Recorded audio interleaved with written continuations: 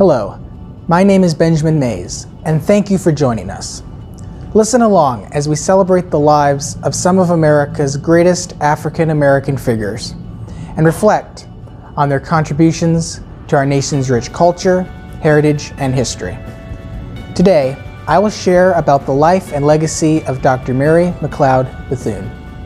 Born to two former slaves on July 10, 1875, Mary McLeod Bethune had a unique opportunity, not common to many African Americans in post-Civil War America, an education.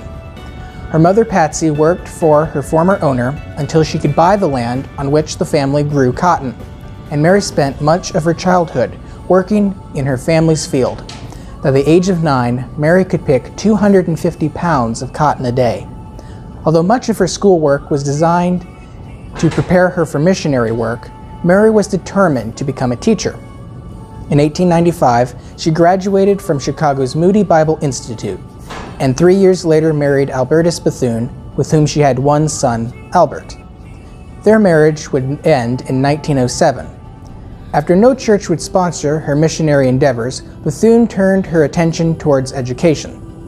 In 1904, Bethune moved south to eastern Florida, where a large African American population had grown up at the time of the construction of the Florida East Coast Railway.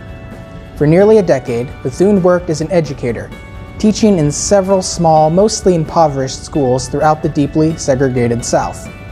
Education, she believed, provided the key to racial advancement and the subsequent end to black disenfranchisement and inequality.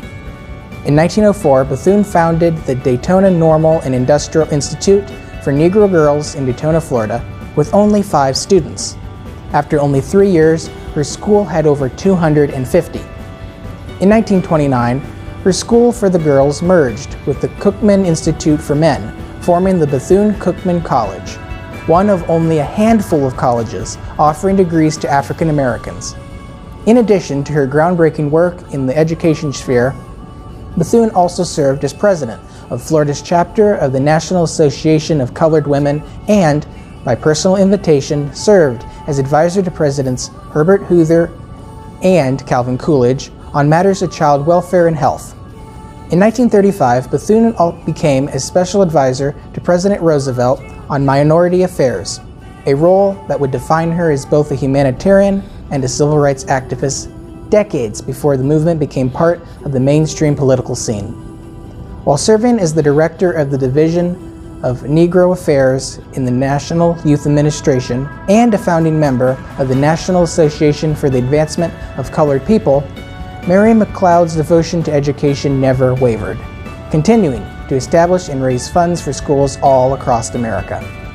She even served as the official delegate to the presidential inauguration in Liberia under President Harry Truman in 1949.